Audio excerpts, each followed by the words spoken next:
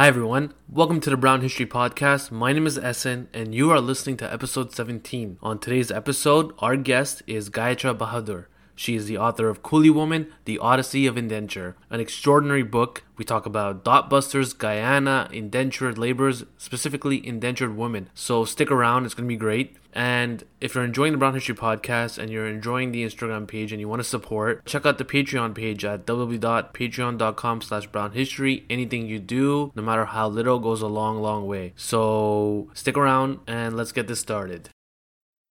So as I was saying, are you ready? Yeah, I'm ready. Yep. All right.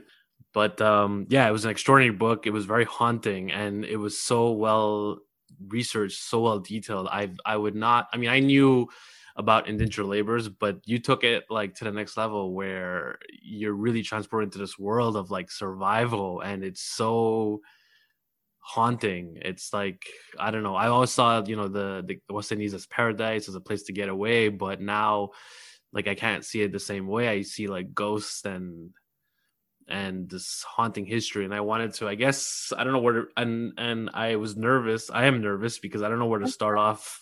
Yeah, no, don't be nervous.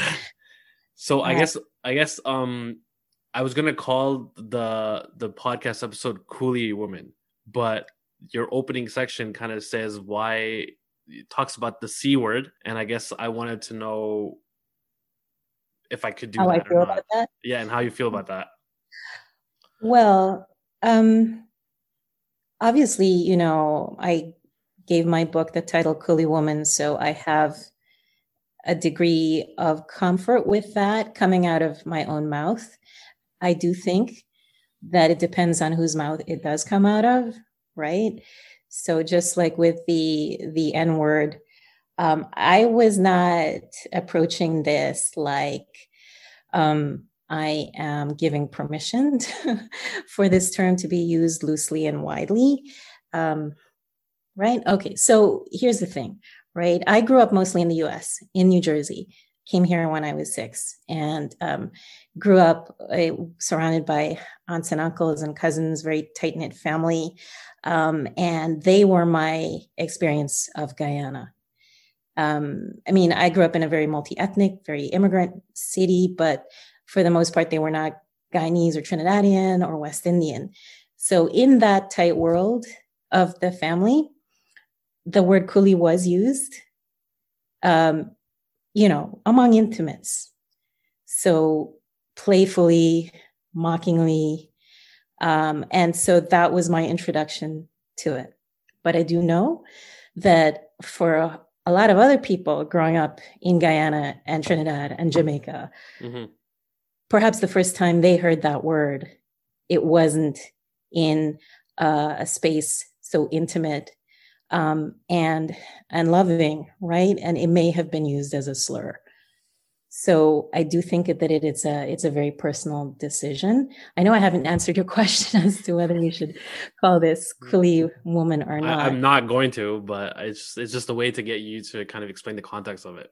Yeah. So the reason I did decide to go with it is that I really did think that the history of the word, coming from the Portuguese word coolie, meaning hire, H-I-R-E, and sort of so like embedded in the history of colonialism in the subcontinent. So the Portuguese used the word coolie to describe the people who were carrying loads at the docks. And then, of course, in South Asia now, a coolie is someone who carries your bags at the train station. Yeah. So this metaphor of baggage seemed to me so perfect, so evocative in terms of capturing the baggage that Indo-Caribbean women have across generations held. And this is the baggage of history, of patriarchal expectations, family expectations. And so that title is operating at a couple of different levels for me, right? And that's why I chose it. I wasn't trying to make a political statement, but as I think you know, there is a history of reclaiming the word and a poetic history of reclaiming the word. and Kalturabuli, the poet from Mauritius.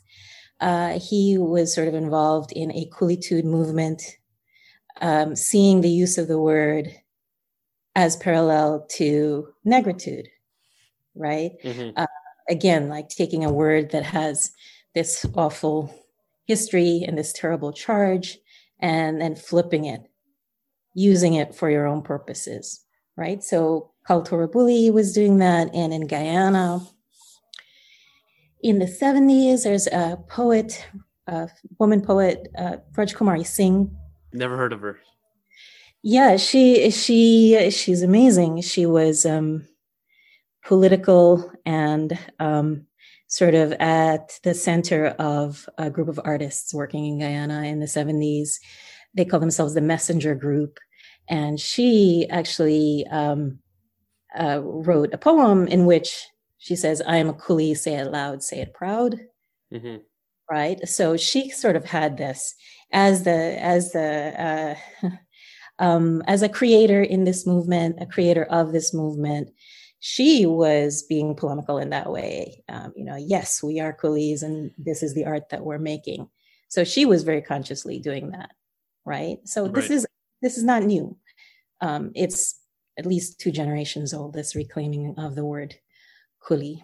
The book is basically you trying to investigate your great grandmother's journey from India, Bihar specifically, all the way down to Guyana. Mm-hmm. And what information did you have to start with? And how did you find more information? Because I think you just start off with just stories.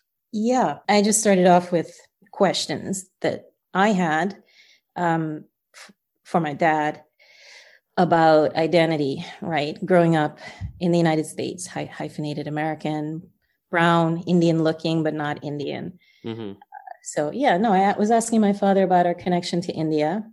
And he told me that our closest link was Sujaria, who is his grandmother, his Aji. And I didn't know her. She died in the 1960s. But he said, she was a pregnant woman traveling alone. He knew her, of course, like he helped take care of her as a boy. And so that kind of blew my mind. She was a pregnant woman traveling alone, right? So she landed in Guyana and she didn't have a husband with her. And growing up in the very sort of like conservative, I talked about that tight-knit family group in Jersey City. It was also a family group with a very set idea. I don't know that anyone ever articulated it or stated it outright, but you grew up with a sense of morality or right action. Right. Yeah. Here was this image of a woman totally by herself landing up in Guyana in 1903 without a husband. And all these questions around who the husband is and where the husband is. And so, of course, I wanted to know more about that. And that's all I started out with. Okay, so that was in 1997 when I had that conversation with my dad. So I was in my early 20s, just starting out my career as a newspaper reporter. I was working for newspapers at the time. And, I took this vacation a couple of years, I think 6 years later. I took this vacation, decided I wanted to go to Guyana, and pitched a story to my bosses about cocaine smuggling. I was working for the Philadelphia Inquirer at the time. And, they said, yeah, go for it. Because amazingly, there was a local woman from Pennsylvania who ended up in jail in Guyana on cocaine smuggling charges. But that's an entirely other story. That's why I was there. Right? So holiday and the story assigned to me by my editor. But while I was there, I went to the National Archives in Georgetown. And at the National Archives is a record, our records of nearly every immigrant ship that arrived in Guyana. So the book of emigration passes. Okay. Basically immigrants with numbers and records and yeah. Yeah. Yeah. And it would list, the typewritten form, standard details, things like next of kin, caste, village, Tana, which is the police district. And then sometimes there were handwritten notes, which lent some kind of like life and intimacy to these documents, right? So on hers was written pregnant 4 months. So I found her. I knew from my dad what year she had arrived, 1903, and the name of the ship she'd arrived on, because this is part of our origin stories in the Caribbean, right? So Yeah. my grandfather, who I never knew because he also died in the 60s, he was born on that ship, the Clyde, in 1903. That's crazy, by the way, that he was born on that ship. Yeah, it is. It's very kind of, but so many were. There were so many births on the ships, and a lot of pregnant women traveling alone. To come back to, I don't mean to sort of veer off. To come back to your original question of what I knew and when. So I found her emigration pass, and that told me more. It told me that exactly how pregnant she was when she left. She was 4 months pregnant, and I know when my granddad was born. So I also know that he was born premature, right? And it also had written in that she had a burn mark on her left leg. So that's another detail, right, about this woman I know very little about, and it raises other questions. So you start kind of imagining and dreaming into the places where you don't know the answers. Mm-hmm. So I wondered, what that was about. What was you don't really find out why she left India, but you do kind of explore all the scenarios possible by kind of exploring the journey of other women. Can you kind of elaborate on what were the most common scenarios that women would want to leave their communities and jump on a boat and go to the other side of the world? Yeah, so many who left were widows. And I think upper caste widows as well. And the reason why that might be is that upper caste widows actually had a far harder time sort of playing any kind of a role in society. If that makes any sense. Actually, the strictures were, I think, for lower caste women, there was less of a stigma. I know that sounds counterintuitive, but it was harder for upper caste widows. And so they had more motivation to leave. They were more persecuted. They were seen as someone with less dignity, I guess. Does that make sense? Yes, completely. Right. Okay. As shameful somehow by virtue of the fact that they were no longer connected to a man. Right. Yeah. Yes, they were widows. There were women who had run away from their husbands, run away from abuse by their husbands. And there were in some cases sex workers as well. Right. So what I discovered was that my great-grandmother's, her mystery, the thing that intrigued me about her, was not so unusual. And actually, she was pretty representative, right? So 2/3 of the women who left India as indentured servants were classified by the British as single women. They weren't actually single, most of them, women did not make it to their 20s unmarried in India, right? So they weren't single. They were, they had parted with their husbands for various reasons, right? Or they were sex workers, or they were widows, right? So 2/3 of the women who left India fit this description. So they were like my great-grandmother. They were women traveling alone, women without husbands by their sides. Wow. It's insane to think that they would accept pregnant women on board the boat. Like that there was no baseline.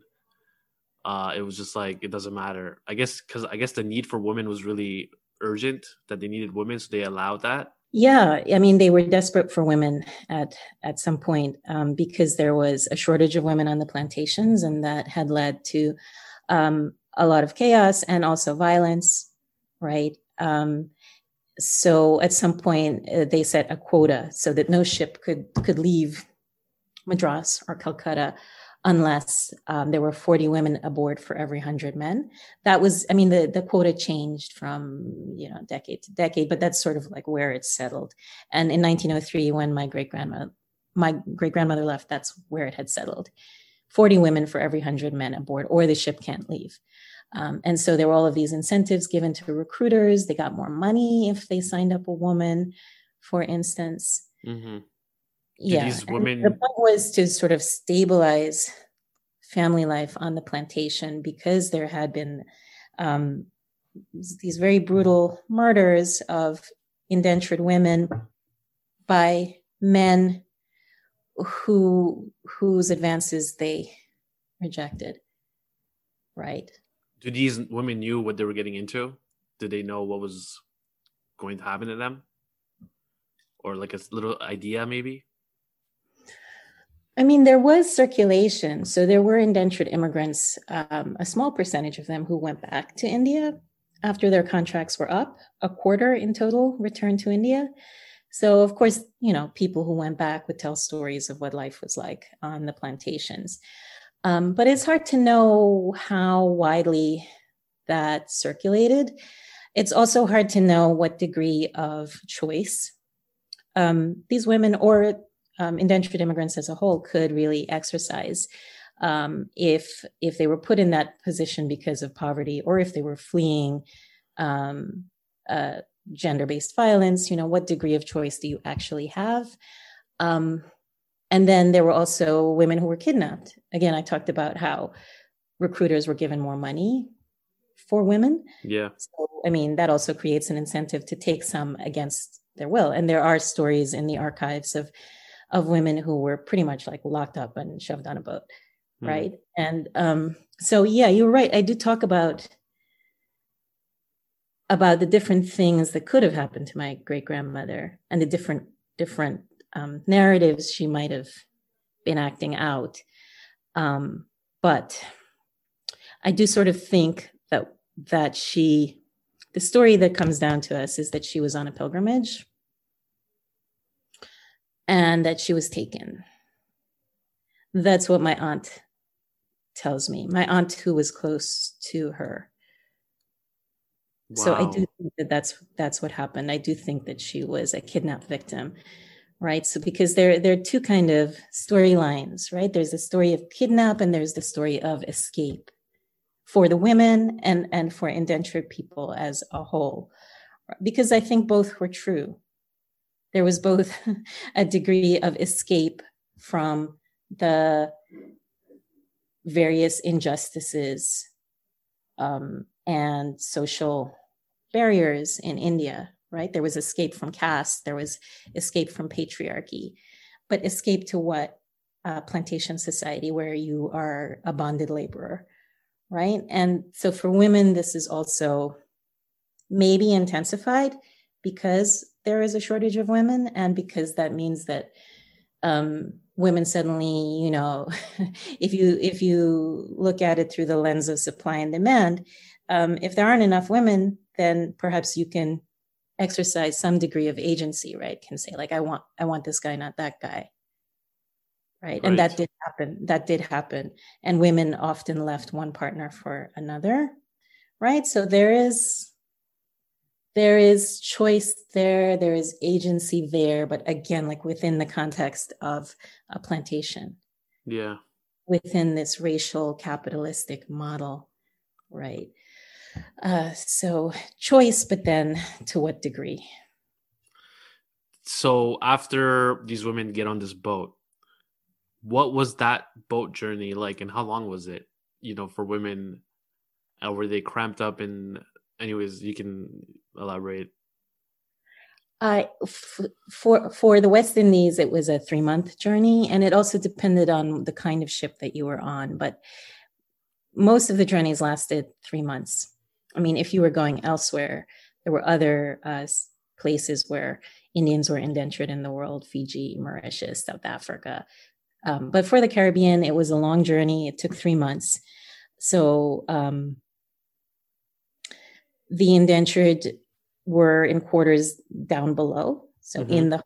in the cargo hold, sort of, which is where slaves also would have been during that journey. And some of the early indenture ships were refitted slave ships. So I think, the cargo hold is an interesting kind of space if we're thinking also about brown and black bodies and brown and black afterlives and how our histories are connected and how they're different, Yes. right? Because we also, my ancestors were also in the bellies of those ships, but of course, not in the same way that the enslaved were. Right.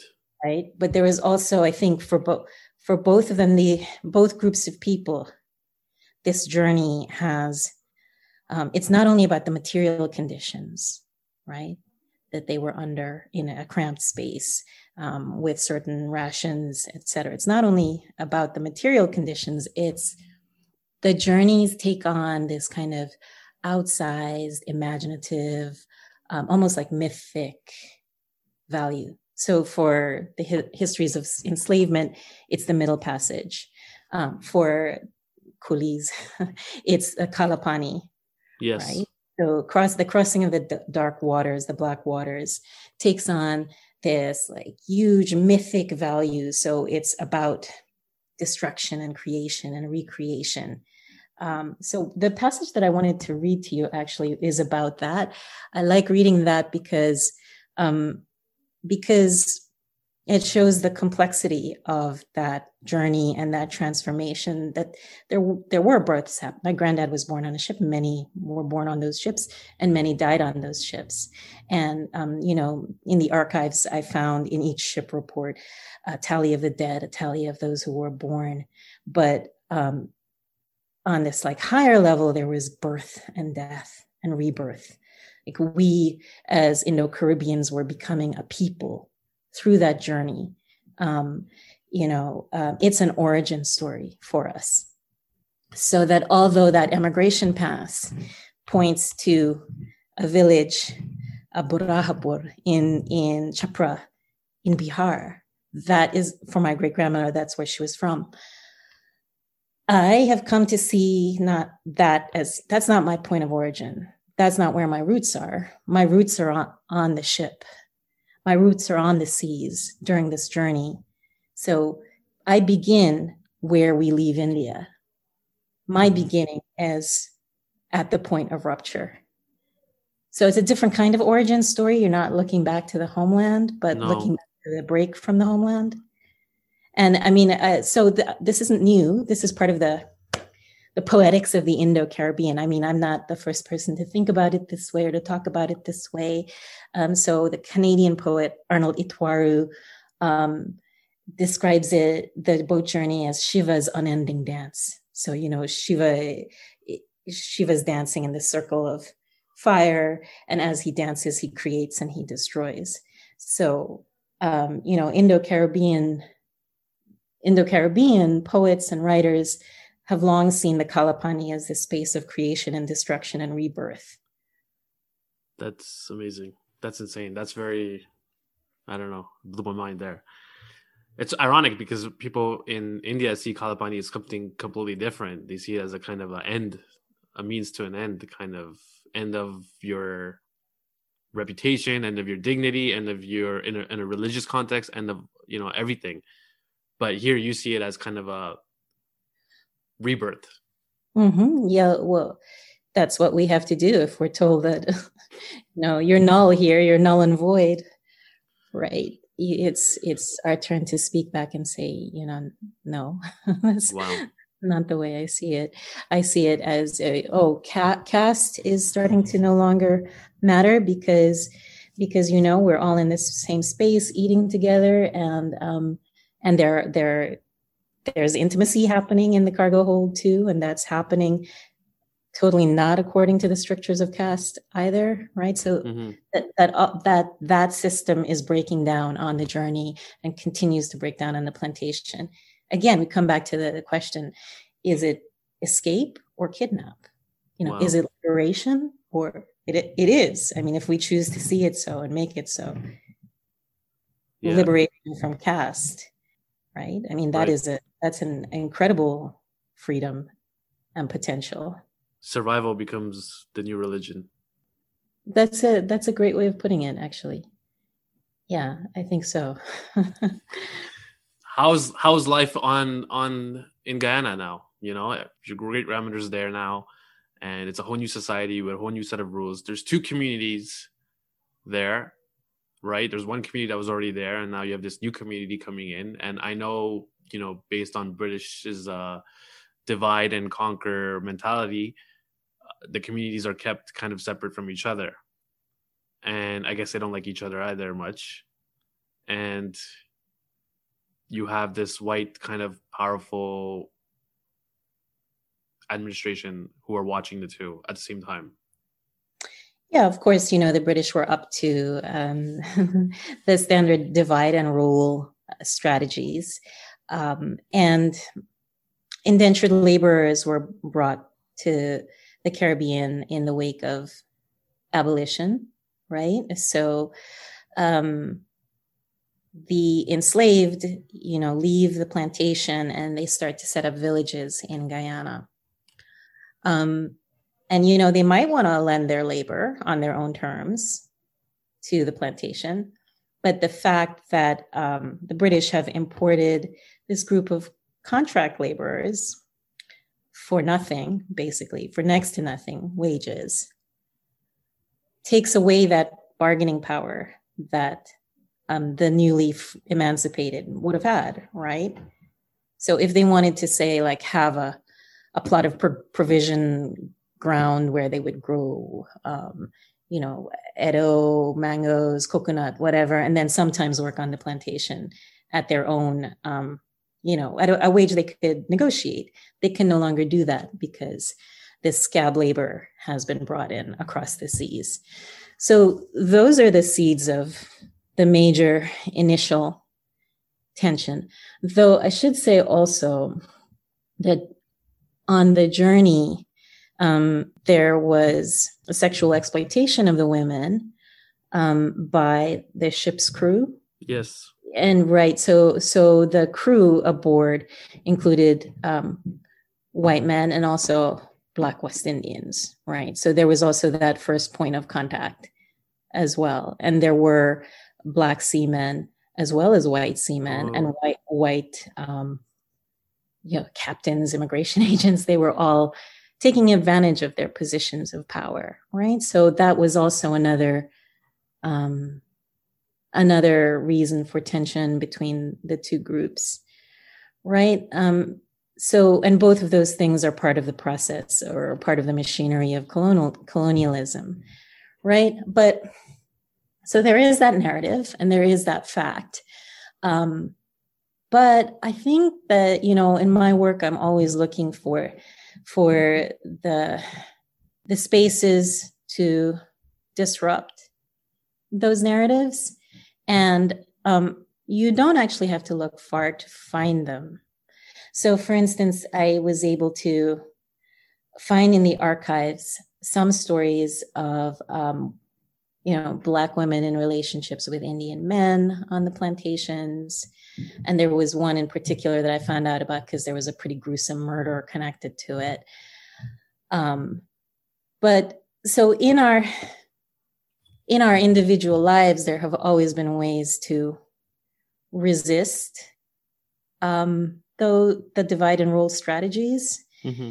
And the project that I'm working on now is partly about America, Guyana and America in the 20th century and the 21st century.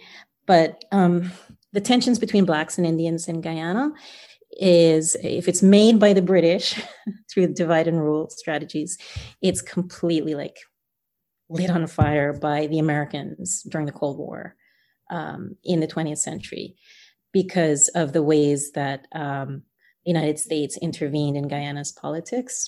Right. There was a coup in the 60s, I think. Yeah, and in the imperial coup d'etat in 53, actually, there were a few, basically, so among the independence leaders who emerged was a leader named Chetty Jagan, who's a Marxist, and he is the son of plantation workers who came on the ship when they were like two or 3 years old. So basically, the grandson of plantation workers, and he's a Marxist. And then the other primary leader to emerge is African Guyanese, Forbes Burnham, a lawyer. One is London educated, one is American educated. And at some point, the Kennedy administration decides that it's dangerous to have a Marxist in power right there in Cuba's backyard. So they work behind the scenes. There is not an actual coup. So they work behind the scenes through parliamentary procedures and a system called proportional representation to push Chetty Jagan, who has been democratically elected, out of power. And the way that was accomplished on the ground with CIA agents and the AFL-CIO, also like American union leaders on the ground, sparking like trouble between Blacks and Indians, and in fact, violence between those two groups. And that era saw like truly intense racial violence, right? So we are sort of in trying to assert our individuality, our humanity to get past this history. We're dealing with two major waves here. What happened during colonialism and what happened in the process of decolonization or anti-colonial politics during the Cold War. It's deep. Yeah. But I said, I'm interested in the spaces where people disrupt and resist, right? Yeah. So the work that I've been doing towards that, on which I wanted to talk about a little bit with you, because Coolie Woman came out, 7 years ago now, and I've been busy doing other things since then. The work I've been doing for SADA, yes, South Asian American Digital Archive. Yeah, they're wonderful, amazing work. Yeah, very cool people. Yeah, so I was lucky to have an archival creators fellowship with them last year, and I collected oral histories, and I also did some poking around in the census, in the U.S. Census in the first decades of the 20th century. And so this is a time of nativist immigration laws, a time of Asian exclusion. And not only are Asians excluded from becoming citizens, anyone ineligible to become a citizen. And in the United States in the 20s and the 30s, Indians were ineligible to become citizens. You also couldn't immigrate. So the Immigration Act of 1924 bars anyone who can't become a citizen from coming into the United States as an immigrant, right? So it's intensely racist period in U.S. history. But so in the census records, I found evidence of Indo-Caribbeans based on their last names, living side by side with African Americans and Black West Indians in Harlem, right? And in some cases living with, not only living side by side with, but some men who were lodgers in households run by African American women from the South. In some cases, marriages, it seems like, between Indo-Caribbean men and African American women. And it was just like really exciting to me to find these particular people, their lives tucked into the archives. And here they are again, resisting that narrative. So I found, one woman, Rose Prasad, she arrives in the 1920s, I forget when exactly. And when she lands, she says her address is the Phyllis Wheatley Hotel in Harlem, and her sister lives there. So the Phyllis Wheatley Hotel in Harlem was run by Marcus Garvey's UNIA, United Negro Improvement Association. Wow. Right? So, I mean, this is what I'm interested in, the places where we disrupt that narrative. And Chetty Jagan himself, I said he was American educated. He went to Howard in the 30s and then Northwestern. But, he says this, Indian looking student at a historically Black college, right? And developing friendships there. Of course, he was developing friendships at Queens College in Georgetown, Guyana, with African Guyanese as well. So it's complicated. In modern day, like right now, have the two communities kind of come together, or is there still a lot of tension between the two? So I think there's politics or politricks, as West Indians like to say. Politics. And then politricks. And then there are regular people trying to live their lives. There's this awesome song. Actually, I want to find it for you. But, elections polarize people in Guyana in a way that Americans are starting to become familiar with. But ever since the 1960s, elections in Guyana have been a time of increased racial tension. Right? But there is this Guyanese, sorry, let me find it for you. Sure. Okay, so Romeo Mystic is the name of the reggae star. And I believe, was it the 2016 election? Again, like at this time of heightened racial, not violence, but tension, right? He releases this song called Live Life Like We at the Cricket. It's a cool name. Okay, so I just sent that to you. Thank you. But, that's catchy. Yeah, so there's a popular awareness, of course.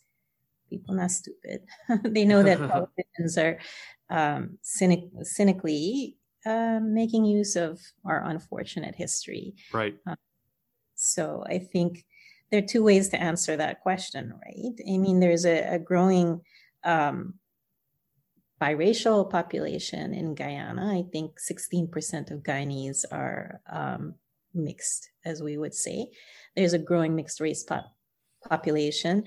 And we have been each other's neighbors and friends for a very long time. Mm-hmm. There is this popular will to resist what politicians would continue to do to us. Yeah. And the song is a good example of that. I found the reading. Yeah, you want to read it? Yeah, and if it doesn't work for you, you can cut it out. No. All right. So this is my favorite reading to do. It's about the origin story, the Kalapani origin story. And so this passage is from the chapter set on the seas. It's called Her Middle Passage. The chapter is called Her Middle Passage. Whenever a ship docked, the chief immigration agent at its destination had to report on its passage from India. Some of these dispatches, including the one detailing my great-grandmother's voyage, have been destroyed. Those that survive pull back the screen, if only for brief moments and partial views, on the lives of the women aboard. It is hard in these glimpses to escape the angle of sexual exploitation by figures of all ranks and races. In these archives of misconduct, the women appear resisting advances or giving in to them, or in the eyes of many ship officials, courting them. But the records also provide other views of the women on deathbeds, giving birth, losing children, going mad, being driven to suicide, engaged in infanticide, rejecting or being rejected by shipboard husbands, demanding that husbands prove themselves, stowing away, crying, cursing, possibly in love, and clearly in anguish.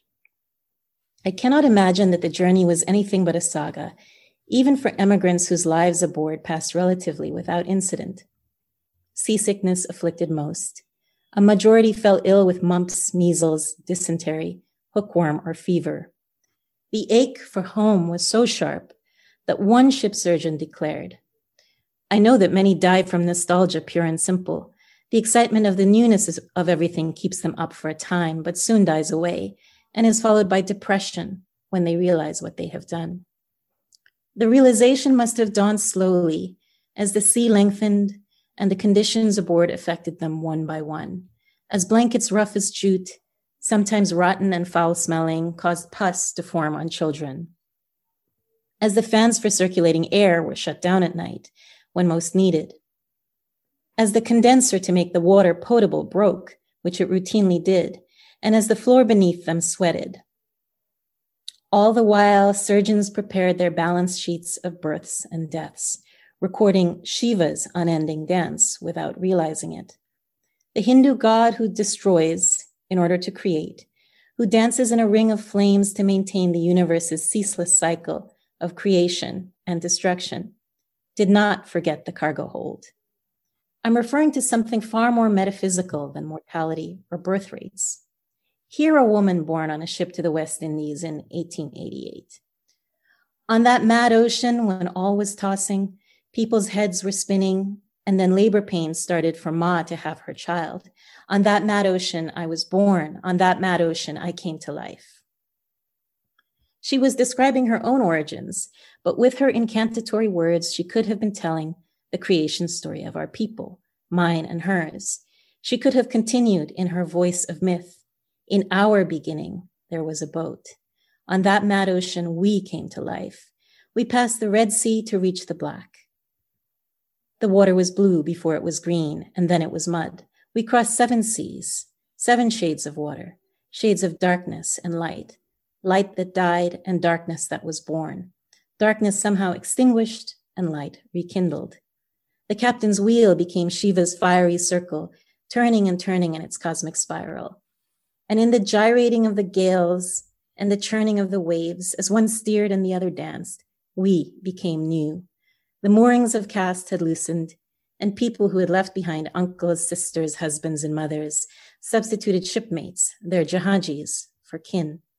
Unraveled, they began, ever so slowly, to spin the threads of a novel identity. Indentured ships were not slave ships, but there can be no denying a few ties that should have bound the 3 million Africans trafficked by the British as slaves and the 1 million Indians transported as coolies. The people in the hold, in both cases, were cut from the same demographic, mainly young and overwhelmingly male. Women were in short supply and subject to sexual exploitation during both crossings, and both journeys were transformative, signaling a break with the past, making whatever came before it seem almost as unimaginable to later generations as time and space before the Big Bang. In the beginning, there was a boat. Having emerged from its belly as survivors, the indentured Indians could no longer be who they had been. Like the slaves before them, they were an entirely new people, forged by suffering, created through destruction. In this sense, above all else, theirs was a middle passage, marked by brutal reinvention. How do I even begin to situate my great-grandmother in this odyssey? If I draw an imaginary line from moment to moment on the ships, from glimpse to glimpse of women aboard, will her shape emerge, constellation-like? Could the wrong shape emerge if I connect the wrong moments to each other? How do I know which are right? Will her constellation give off light? All right, thanks for indulging me. No, that was really poetic. Wow. What happens to your grandmother, great grandmother, in the end? Well, she dies in 1965, a year before Guinea's independence. That is fortunate. I'm glad that she went before that horrible year in which there was so much violence and tragedy in Guyana. But so her story is this, right? So she lands in 1903 and is sent to a plantation not far from the capital. And when she gets there, she's apparently living with a couple, a man and a woman she'd met on the ship, right? And she has a child for the man. So the story, I think, is that the wife couldn't have a child, right? So here you have one man living with 2 women, although there's a shortage of women on the plantations. He has 2. And so there was this law that to transfer an immigrant from one plantation to another, and it was often used when there was domestic trouble, Right. Usually it was a case in which there was one woman and two men, and they were fighting over her. So the British colonial officials would transfer the quote unquote enticer, the troublemaker, the one who would split up the family, to another plantation. So my great grandmother, Sujaria, was transferred in this way from Enmore, a plantation close to the capital, close to Georgetown, all the way out to Berbice, to Rose Hall Plantation. And I was born a mile from Rose Hall Plantation, and that's how our family ended up out there in Berbice. Because 3 years into her stay, she was moved. And I think it may have been related to that law and that situation. I'm not quite sure. Okay. And so she takes her child with her, her second child. My grandfather stays behind at this plantation and more, and is raised by the couple she had met on the ship, and lives with them until he's like 14 or 15. Then he goes to join her at Rose Hall Plantation. You asked me what happened to her. So at Rose Hall Plantation, there's another man. He was a driver on the plantation. So this intermediary figure, kind of like a sub overseer, so who would act between the white overseers and the plantation workers, right? So she meets this man, and he is a driver. They have sometimes some privileges, right? They're a little more powerful. Yeah. Right. And turns out that she was working as a Kehlani, and these were child minders on the plantations. Child minders? Child minders. So they would take care of children. Oh, like a nanny or something, like a daycare. Exactly, a daycare on the plantation. Okay. It would just be like under. So all the buildings in Guyana are all raised up on stilts because the coast is under sea level, and there's always a lot of flooding. So it's called the bottom house, right? The area under the actual physical structure. Yeah, because houses are raised and there's shade. Yeah, so that's oftentimes where the Kehlani would mind the children who were not old enough to work on the plantations. And mind you, they started working very young. But so she had this position, and he was a driver. So the fact that she had this position means that she also had some kind of privilege. Okay. Because this was often a role set aside for women who were favored for different reasons. And sometimes that's because a white overseer fancied her. So she had this position where she wasn't weeding on the plantation. She wasn't doing physical labor. Right. So that's what I was able to find out about her. And it's unclear why she had that position. If it was because of her new partner, who was a driver. So it's important to also probe the complexities of who people are and who history makes of them, because she was an indentured servant. She was a woman, and so oppressed in different ways, but she also had certain privileges and status. So they become a couple. At some point, they move off of Rose Hall Plantation to the village right next to it, Cumberland, which is where I grew up. I spent first 6 years of my life in that village, a mile from Rose Hall Sugar Estate. And I think perhaps they were given that land by the government in exchange for returning to India. And that is where my father was born. That's where I lived the first 6 years of my life, on this land that Sujaria and her new partner got. And my granddad built that house that I grew up in on that land. That's what happened to her. Wow. That's what happened to us. We set up roots in this corner of Guyana and we're there for 80 years, basically, before beginning another part of our long migration story by coming to the United States. What an epic journey. Speaking of which, you went to Jersey City in the 80s. Mm-hmm. That was a really rough time. That was the dot busters, which a lot of people don't know about.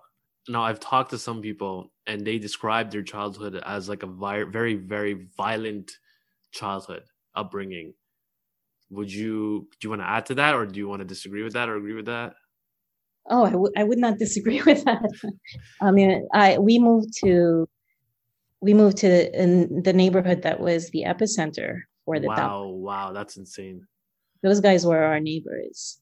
Like, and so the Dot Busters, the book that I'm working on now, which is tentatively called The Woman from America, and is about Black Brown solidarity and is about the Jagans and about America and Guyana and what it means to be an American. And of course, this is connected to our immigration stories. Right. And my immigration story. My immigration story is the story of the Dot Busters. So we were in this neighborhood, white working class neighborhood, and it was mainly Italian American and Irish American before we moved in the 80s. The demographics had started to change in major ways, and a lot of Indians and Indian looking people, as well as people from all Latinos, Latinas from parts of Latin America were moving in too. So they were basically kids. They were teenagers. They were in their early 20s, and acting out against the newcomers. And what that meant for us, I was 12 when that was happening.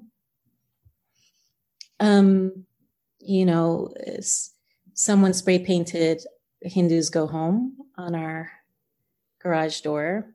Mm-hmm. And I remember distinctly being spat at twice. By just when you were walking by someone? So my dad and I were in a car at a stoplight, and someone spat it in his face. And another time he'd gone to the corner store to buy something, whatever, milk, and he was chased by a couple of boys. And I remembered that they were carrying broken bottles, but Dad says, he corrected me recently, he says it was a knife. Oh. And my friends, so I went to school with people from all over the world. I mean, we were all like first generation hyphenated Americans from the Ukraine, from Mexico, from Venezuela, Colombia, and lots of Indians. So those boys, my friends, Hitesh Patel, Miftah Khan, they like had some serious run-ins. I don't know if it was a gender thing, but where they were running from people on their way home from school. It was a violent time. So, obviously people know about Navroz Modi, who was killed. Yeah. About a mile from our house. And they also know about the doctor who was beaten to the point of, there was so much brain damage, he couldn't remember what had happened to him. And there was a federal civil rights suit that grew out of that and failed. Those guys were not prosecuted. So people know about those two incidents, but they don't know about what was happening on a daily basis, on a much more, I don't want to say small scale level, but it was a period of really severe hostility. Yeah. In the late 80s against Indians and Indian looking people in Jersey City. And I'm looking at that lawsuit and using the transcripts from it to try to recreate that moment for my next book project. And an important part of it, and a not well publicized part at all, is that several of the guys who were prosecuted had close ties to the Jersey City Police Department. No way. Yeah, and right. The guy who was prosecuted as the ringleader, his father was the acting police chief. Get out. Another one of them had a brother in the Jersey City Police Department. And I kid you not, one of them is currently a Jersey City police officer. No way. So it's part of what I'm working on right now. So I live in Jersey City now. I've come back to it after living full circle. Lots of different places all over the world, many years in London while I was working on Coolie Woman. And it's weird being back here because it's so gentrified. I went to school a mile from where I live now, and back then it was mainly a Black and Puerto Rican neighborhood. And now it's just full on aggressively white in ways that I didn't know or expect. And it's weird. It's alienating in a different way for me. But so I have to track down these guys because they're still around. Obviously, I'm a journalist and not only someone who this history happened to, but someone who's going to write about it as a professional. So that means I have to reach out and try to talk to them. Good luck with that. That's gonna be tough. In a couple of different ways. Yeah, Yeah. but there were politicians involved in this too. I mean, the politicians were, from what I heard, only amplifying the situation and exploiting it, right? Well, I No? mean, they're making the right noises officially, but there wasn't any, they were saying the right things, which is, we don't do this. This is not who we are. Does that sound familiar? Yeah. But there was no, I mean, the police department did not investigate what happened in a serious way. And then arguably the Hudson County prosecutor's office didn't either. Right. And when there was a civil rights case, it failed. Wow. Yeah, so there was no political will, no real political will behind, holding these guys accountable. Right. There was a lot of protests from the South Asian community. That's right. Yeah. Which I was, what it meant for me, my friends were running from toughs on the street. But what it meant for me was that I just wasn't allowed out. You were young. When I was 12, but my parents were scared. They just wouldn't let us out. It was home to school. It was pretty shut in existence. Wow.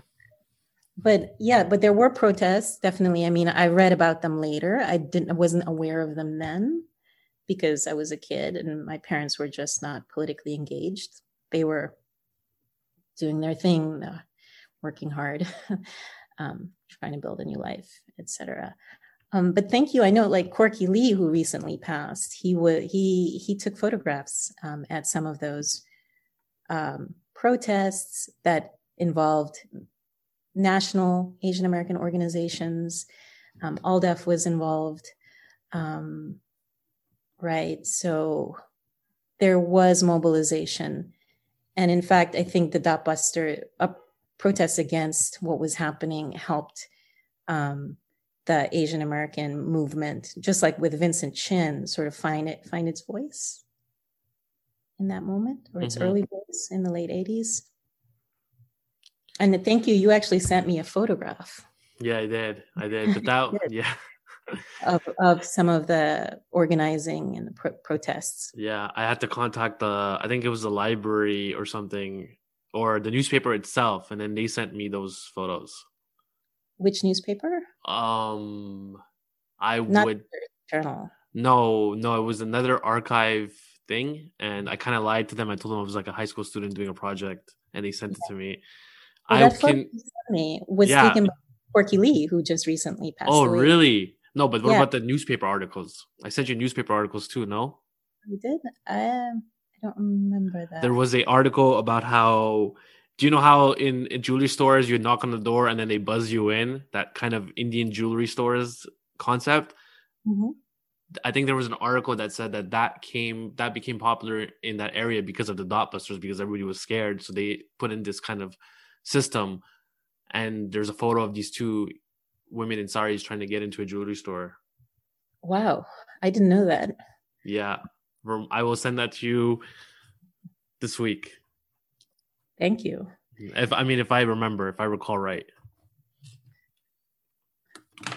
Do you want to add anything else, for the audience? Well, I want to plug go for it. My SADA project, actually, because I had so much fun doing it. And I think a lot of really interesting stuff emerged from it. So it's called The Things We Carried. And I collected a lot of oral histories. I also had an open call for poetry. And people submitted their poems. And one in particular, I'm pretty excited about, called Ramu by Moses Bagwan, who is one of our elders. And he was on the ground, first as a kind of militant for the PPP, but the People's Progressive Party, which is known as the Indian Party in Guyana. But then he shifted to the Working People's Alliance, a third party, multiracial, socialist, really sort of people's power party later. And they were fighting against the dictatorship in Guyana in the 70s and the 80s. So Moses Bagwan, people think of him as this political infighter. But when he was locked up by the British in Guyana in 1964 for 3 months. He was writing poems. And he submitted one of them for my poetry contest. Wow. It was amazing, called Ramu in the voice of a sugarcane cutter. So I just want to plug that. I think, it's really powerful kind of grassroots material documenting our history. And Awesome. People can find it at the SADA website, sada.org, SAADA.org. SAADA. Yes. Anything else? No? Thank you You so know much. what? I was thinking about doing a call to get people to send photos from that Dotbuster time of protests, of anybody took photos. And if I get anything, I'll let you know. That would be awesome. Thank you. I love that idea. Yeah, because it needs to be archived. Thank you so much for doing this. This was such an honor. It was such a great episode. This is going to be awesome. I'm very excited that people are going to hear this. It's really nice to meet you. You too. Thank you so much. Okay. Thank you. Take care. Take care. Bye.